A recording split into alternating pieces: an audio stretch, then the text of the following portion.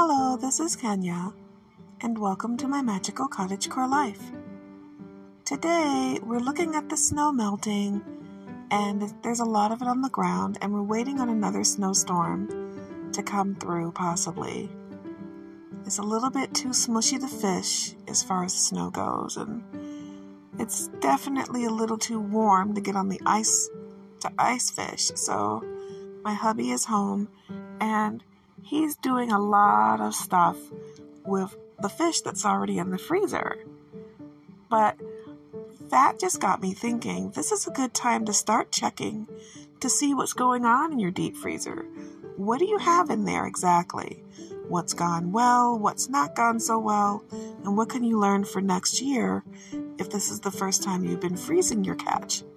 So, today, open up your big book of stuff and turn to the section on fish and freezer preservation and maintenance. That's a lot to say. So how about checking on your deep freezer stores? That sounds better. So let's get started.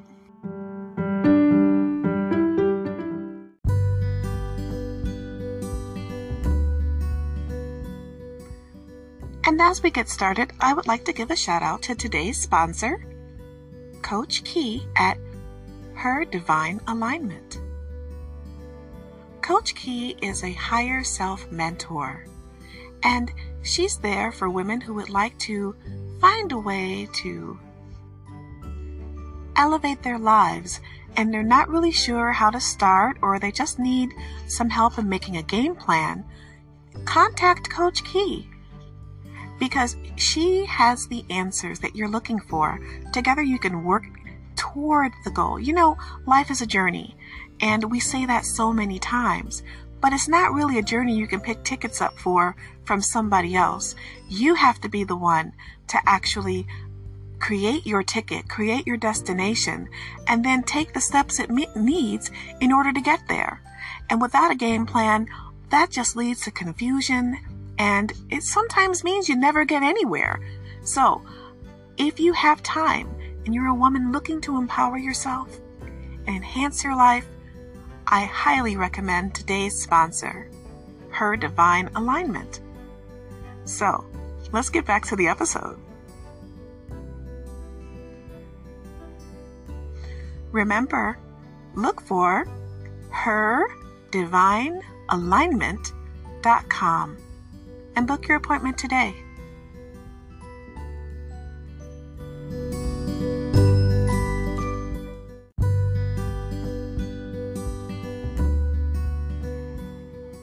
One of the things that really bothers me when I'm going through the deep freezer to figure out what I want to thaw for a meal is that after the first couple of months, when winter hits and you're beginning to go through the deep freezer because you don't want to venture out into the bad weather, you start to notice that the well-packed, well-organized deep freezer can become a jungle.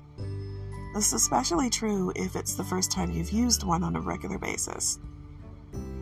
Packages that were very clear and easy to see through in your reusable silicone bags or your plastic Ziploc bags or even your wrapped freezer paper bundles can begin to fall prey to memory loss. You know what this is. You're certain you know what that bag is. But now all the meat inside or the vegetables inside are completely covered in frost and snow. I don't know if you heard that. Some snow just fell off the top of my house and made a big clatter. But yeah, really can't remember what it is. And sometimes you don't remember what the order of the items are because you've been digging through there for your favorite kind of thing first, and then you forget what went in first and what went in last.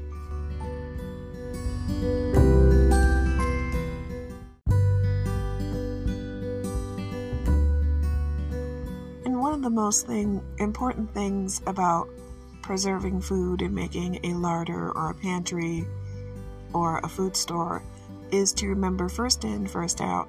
You'll see this in prepper forums, you'll see this in canning forums, gardening forums. And it really does matter, because you want to rotate your food, not just because it's a good practice, but because it also ensures that you'll have a fresher taste. If you let something that went in first stay there forever of the 2 years, it may not taste as well as it would have if you just started using it first before the next item. So it's not just about, storage ideals. It actually does have a reflection and an impact on how the food will taste after you prepare it once you bring it out of the deep freezer. It's not something that is critical to, say, survival as far as, going in the exact order. But trying to get close to it is a lot better off for your overall enjoyment.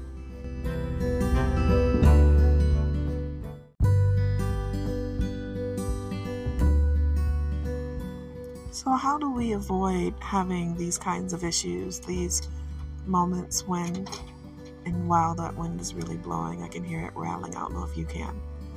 But how do we avoid those moments when we really can't remember what this particular package is, let alone when it was put in there? One of the things you have to do is every once in a while take everything out of that deep freezer.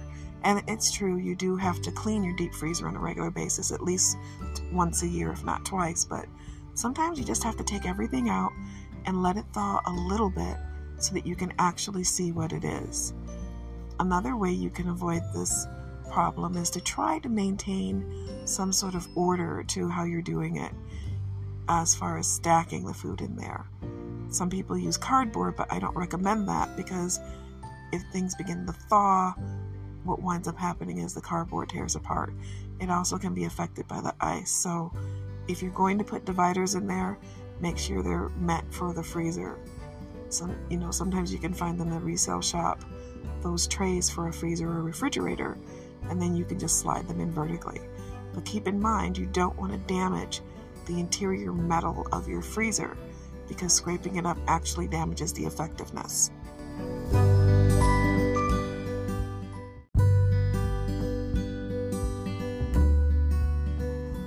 Once you've begun to figure out what everything is, if you don't know already, it's good to go back over it with some freezer tape and write on it with some good permanent marker or semi-permanent marker what each item may be. If you don't remember what date it went in, you can at least, as far as the month, you can at least put in the year. And this is a good time to really reorganize how everything's stacked as well. By doing this, you can avoid, again, taking out something that really shouldn't be taken out first. And you can also set up a discipline to go through your freezers in a way that you don't just heavily eat all of, say, the red meat first, and then you have nothing but turkey left. We've had that happen. Or you don't eat up all the domesticated meat, and then you have nothing but wild game left. Or you eat up all the wild game and you don't have anything but domesticated meat. For those of us who use it for vegetables too, like I do, you don't want to use up all your peppers and onions and then have nothing left but frozen tomatoes. You want to make sure you're going through there in an even way. And personally, I like to freeze mushrooms. Believe it or not, most mushrooms are really easy to freeze.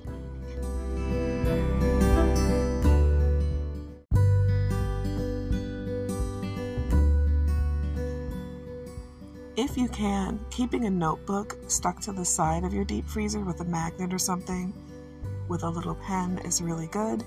That way you can keep an actual count of what's in there, or a list, and it's a way to make sure that if you're out of something, you can pick it up. And I know that it's not like a regular pantry item where things are ready to go, but it's good to have some of those things in the deep freezer. I have a whole section that's nothing but soups, because I like to buy soup and I like to make soup from scratch. We even have some soups from Olive Garden in there. Okay, listen, I'm not endorsed by Olive Garden. I just want to say that. And don't be a snob. I like Olive Garden. And you can buy soup from by the gallon from there. But we really love that soup, so I made sure to bag and label that soup. And that way, if there's any time that we want to have a soup for a lunch or a dinner, or soup with dinner, we've got it ready to go. and it's really easy for me to just reach in there and grab it. So having an area with just soups and stocks is always preferable. Especially after the holiday, you might bake something and prepare a ham or a turkey. I don't eat ham, but I have been known to cook ham for others. And you can take that broth, you can make something from the bones, and then just put it up and it's ready to go. You can also add it to other meals to give it a flavor that bouillon doesn't just quite match.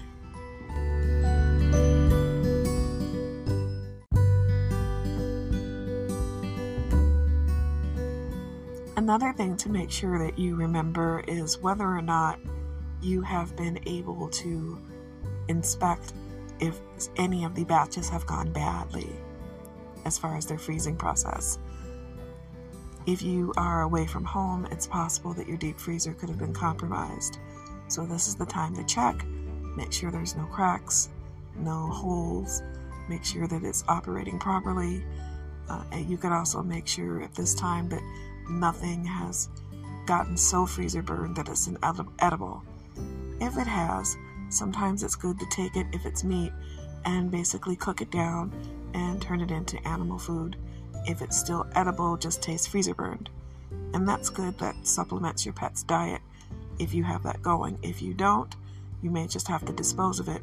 If you have a friend who wants some meat, let them know that this is freezer burned and see if they would like it to make dog food for their animal. If not, then you'll just have to get rid of it. Now, I know that people tell everyone that compost is only supposed to be made of vegetative matter, and that's fine. And that's not how we get down here, because I know also that if you bury it deeply enough, it will feed the garden, it will nurture it. That's why grass grows very well over things that were in areas where animals were buried. And as the military would say in the United States, what makes the grass grow? Blood, blood, blood.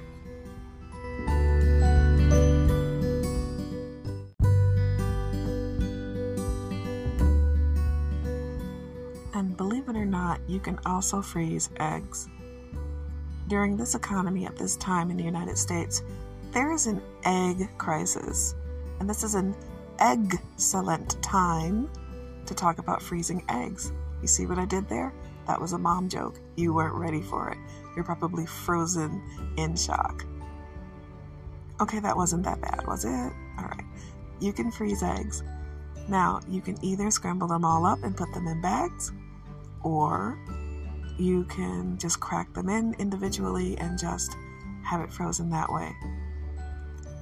I recommend the larger bags so that you can break them off easily.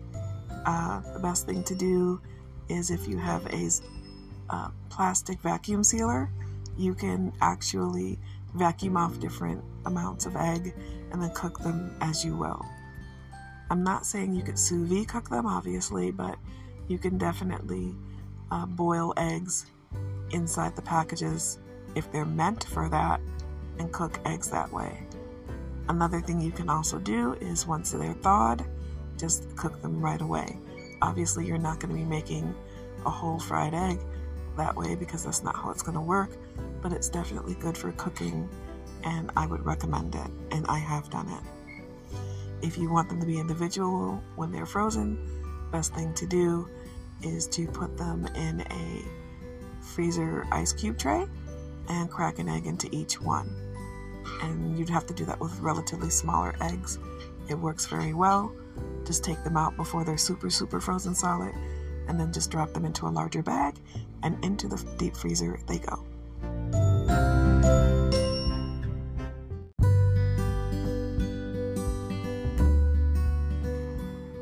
And even as I finish this episode, my husband's walking through the house, the vacuum sealer is going. He has actually taken some of the large fish bundles that he put in after fishing and thawed them a little bit and started repackaging them just to make them easier to find, just to make the deep freezer a little bit more easy to navigate. He's taken them out of the regular Ziploc bags, thawed them just a little bit, separated the fillets, and is now vacuum sealing them.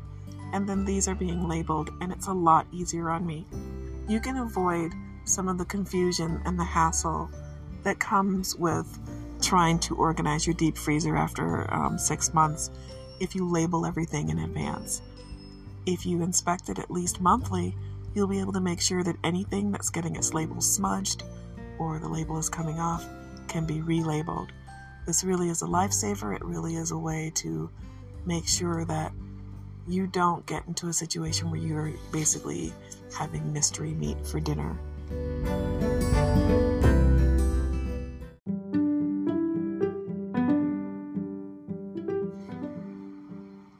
I hope that this episode finds you well, hearty, and whole, and I really hope that this will help some of you who are using your deep freezer for the first time or the 41st time to get a little inspired to go and check your deep freezer, clean it out, make sure that everything's labeled or neat so that you can ride the rest of this winter out relatively easily.